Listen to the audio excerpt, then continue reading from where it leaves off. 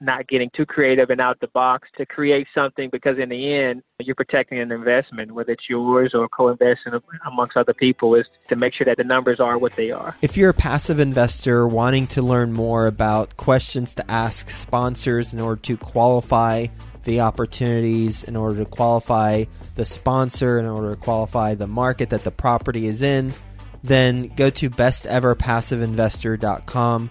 My team and I created this site just for you so that there is a free resource available to you to learn about the questions to ask, the things to think through prior to investing in deals. So go to besteverpassiveinvestor.com. It's a free resource for you that was made just for you. Best Ever listeners, today's guest is being interviewed by Theo Hicks. You know Theo, he's with us every Friday on Follow Along Friday. You're going to get a lot of value from this conversation. So with that being said, let's get going. Hello, Best Ever listeners, and welcome to the Best Real Estate Investing Advice Ever show. I'm Theo Hicks, today's host, and today we'll be speaking with Michael Meredith. Michael, how are you doing today? I'm doing blessed, man. Doing well. That's good to hear, and thank you for joining us today. I'm looking forward to our conversation. Michael is the co-founder of VPG Enterprise, a real estate development company, and his role is in strategic planning. He started out by flipping small duplexes and has now grown the company to millions in assets. He is based in New Orleans, and you can say hi to him at veriusgroup.com. That is VERIUSgroup.com. Michael, before we go any further, do you mind providing us with a little bit more information about your background and what you're focused on now? Yes, original background was in engineering. I was a former petroleum engineer. My partner was as well. And like you said, we just started out with small multifamily properties here in kind of the greater New Orleans area. And now our focus from a real estate development standpoint is B2C class, multifamily value add opportunities, kind of in that 100 units and above. So did you study chemical engineering in college for becoming a petroleum engineer? I did. Nice. That's my degree is in chemical engineering, and worked for a Fortune 5 company drilling deep water wells, and got tired of that rat race and literally jumped ship into real estate. I was a chemical engineer as well. It's always good to find another fellow engineer who's gotten out of the industry in real estate. So right now you're focusing on B2C class multifamily, 100 plus units. Do you mind giving us a breakdown of your current portfolio? How many multifamily homes do you own and the number of units of each of those? So total, we're at 300 units right now, and that's kind of here in our greater New Orleans area. That's mixed up of, let's call it 10 to 12 buildings, some of them as small as 4 units and some as large as 124 in that portfolio. So that's kind of a wider range of where our portfolio sits and kind of our project type. So 4 units to 124 units. How are you funding these deals, and how has that evolved since you started out? Well, spoke about earlier is we jumped ship. So we had a W-2 income, and we were being creative just like everybody else is funding bond for deeds, owner finance deals, and some of our smaller properties. And then we just gradually started building relationships with our local and regional bank and starting off on small projects and growing those. So those have been a solid foundation for us, providing construction financing and kind of semi-perm financing into our deals. On the equity side, we've been syndicating that equity similar to any other real estate deal. It's putting together PPMs, going out to kind of net worth individuals that we know and raising that capital in pools to kind of fund that stack, also co-investing ourselves into those deals. And then more recently, we've kind of gotten more into the institutional funding. We recently partnered with Goldman Sachs to roll out a debt facility here locally centered around our strategy and value plan B2C class assets. Do you want to walk us through the deal that you did that was funded by Goldman Sachs? Because I'm interested in that. I haven't talked to some of the podcasts yet. I've had people that have raised money from people that they know, which is what you did. But how did you get in contact with Goldman Sachs? How was presenting that deal to them different than presenting the deal to your investors that you knew already? Things like that.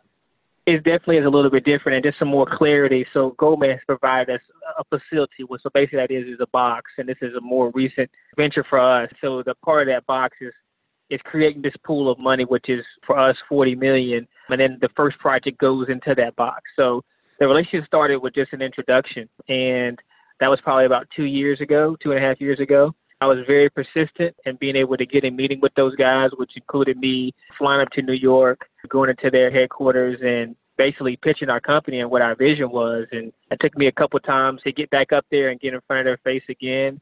And they actually looked at funding a few of our deals, and their process or their kind of terms didn't work on those deals. So we just decided as a team and said, hey, look, let's establish a long-term partnership here, and we'll give guys some bandwidth to be able to go and do deals as long as you kind of commit to us. And so that made sense for us, is to say, hey, look, let's be a long-term partner, allow us some bandwidth to go out and do the deals, know that the funding is there, and be able to grow our portfolio.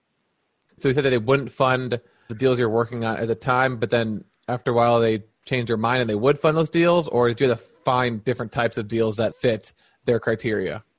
They had offered to fund a few of our deals, and we had to choose between our local banks and relationships, which the money was a little bit cheaper and less institutionally restrictive, to close a little bit faster. So we chose on those deals to go with our local lenders just because it made more sense in that kind of specific moment. But as we kind of came back and looked at it as totality and the whole for our long-term strategy, it made more sense to kind of solidify a long-term partner to provide our debt on these projects moving forward. Okay, and so you said they provided $40 million for that deal? No, that's the part of the facility. So the facility itself is $40 million. So imagine a line of credit for multifamily deals. As those things come into play, those funds are already kind of boxed off for VPG to do deals. Oh, okay, see.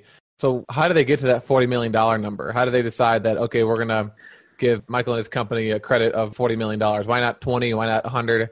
Well, obviously for guys like that, the numbers, as they're bigger, they make more sense for them. But a part of it was looking at our track record over the last 2 to 3 years and what our volume was. It's kind of a 5-year runway that we're looking to roll these funds out and say how much of these guys are developing, what does our pipeline look like, and then also what does our group look like in bandwidth that we can handle internally to be able to say, okay, this makes sense.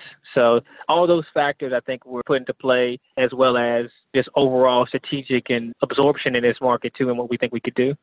So you said your role right now is in strategic planning. Could you walk us through what, I won't say a typical day because I'm sure it's flexible, but what are some of the things that you do as the strategic planner of the company? Well, I am a strategic planner. My official role is CEO, but for me, it's kind of looking past our current deal and how do we fill our pipeline, is managing the pieces of the puzzle that have to come together to get a deal. So we have a director of acquisitions, and we're working together to find the deals. I'm working out with the people in the field to find our equity sources, to find our service providers, to look at market trends and say, hey, look, where are we going next? Work directly with our other founder, Andre, and on kind of identifying what our strategy is, what our acquisition models look like, and then kind of disseminating that down to our acquisitions team so we kind of know what our prey or our property looks like that we're going out to get. So for me, it's kind of looking past the operations on a day-to-day basis, but really trying to find those lanes and those market trends that lend best to what our acquisition strategy is. How are you guys finding your deals? Maybe give us an example of how you found that large deal, that 124 unit. We're very, very what we call active in the streets. And when I say that is we don't necessarily depend on realtors and brokers to bring us deals just because we're in such a very competitive market. So our acquisition team and even us as owners, we're out and about. We're constantly looking for these signs of motivated sellers, whether it's a cheap for rent sign or a dilapidated property, and we're engaging them directly. And that means getting out of your car, finding the property manager, dropping off a card, establishing a relationship. And this is kind of where we found our best deals, specific to that 124 unit portfolio. That was just getting out of the car, talking to the maintenance guy and saying, hey, does he have the contact to the owner? He gave us a contact for the owner. We worked with her closely probably for 18 months before we closed the deal. But when she was ready to sell, we had already established that relationship and were able to avoid that back and forth between brokers and save her some money on commission, as well as step in and close fast when she needed to. Interesting. So it's kind of like door knocking in a sense. You're identifying these properties that are motivated sellers and then going there and either talking to the property management company, talking to someone who's there to get the information of the owner, right? Exactly. In our market, all of the submarkets are 92, 93% occupied. There's not a people who have a real motivation to sell. There's usually something outside of financial that's pushing these people to want to sell or relinquish the property. So we've also got a tracking tool with the parish assessor's office that kind of gives us a map of all those properties, and we're tracking on a weekly basis. Okay, which properties have you rode by? What does this property look like? where we're able to get in contact with the owner, and then we flow those back into our CRM to make sure that we're constantly touching those people. Because those are the deals that we want. We don't want the deal where we're competing against 4 or 5 people on best and final. We want to be able to sit across the table with our potential seller and make a deal that works for both of us. All right, Michael, what is your best real estate investing advice ever? Know the numbers. Spend the time to know the numbers. You can get caught in the vanity of the deal and push the numbers to where you want them to go.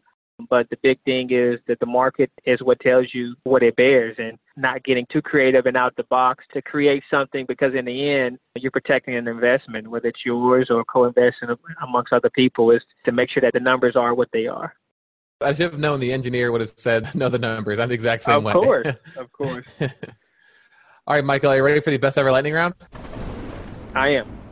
Perfect. First, a quick word from our sponsor. If you're a passive investor and want to learn more about Ashcroft Capital, the company I co-founded with my business partner, Frank, and in particular want to learn more about our strategy and how we think about the opportunities that we purchase, go to ashcroftcapital.com and click the strategy button above, and you'll be able to read through our thought process we use when we're purchasing multifamily properties. You looking to take your real estate investing business to the next level this year? Well, if you want to learn the tips, tricks, and secrets that's led to 24 industry expert success, then you can go to theacademypresents.com. It's a 3-day digital summit, March 26th through 28th. You can learn more at theacademypresents.com, or you can simply text the word REI to 555-888. All right, Michael, what is the best ever book you've recently read? It was Crushing by T.D. Jakes. If your business were to collapse today, what would you do next? I'd look at the pieces and figure out how to pick them up. Real estate's my passion, and Robert Kiyosaki says, if I fail, I got the knowledge to do it again. There you go. What deal did you lose the most money on, and how much did you lose? Oh, man. We did a townhome condominium project, and we lost over $1 million. What were some of the lessons learned from that deal so that you didn't repeat that again in the future? Know your numbers, and also have plan B and plan C. And also is understand your contracts as well, too. Understand liabilities, and as you kind of take those steps up into the different realms, there's a different level of attorney, there's a different level of bonding, and those type of things that need to be put in place to make sure that those risks are reduced. What is your best ever deal? The best ever deal, I would say the 124-unit portfolio was really strong for us. It took some time for that to mature, but provided some very, very long-term and stable returns for us and our investors. And we were able to find the worst property in the best area. So that was a really good deal for us. What is the best ever way you like to give back? My best way is time. We take time to mentor other guys that are aspiring real estate developers and provide that advice and the ability for them not to make the same mistakes that we have. So really pouring in to other individuals who have those same aspirations, and also pouring into our communities as well. Some of our apartment complexes, our latest one we created was called a Fun Lab. So that allows the kids to come in, have access to computers and tutoring and Bible study. And sometimes during the year, I take time for 6 weeks and teach like a music class. So those are fun things that allow me to give back. And then lastly, what's the best ever place to reach you? You can reach us on Instagram at VPG Enterprise. You can definitely contact us via our website, www.variousgroup.com. And I'll even open it up for email. I love to engage other people that are doing deals. And so, my email is mmeriDETH@VERIUSproperty.com. All right, Michael, thanks again for coming on the show today. It's always great to talk to a fellow engineer, and even better to talk to a fellow chemical engineer. Just to summarize what we talked about, you got a portfolio of 300 units in the greater New Orleans area. We talked about how you're funding these deals. Started off being creative, seller financing, using your W-2 income. Eventually that transitioned into building relationships with local banks to get some flexible financing. For the equity side, you were raising money from people that you knew that were high net worth individuals. And then more recently, you transitioned into institutional funding.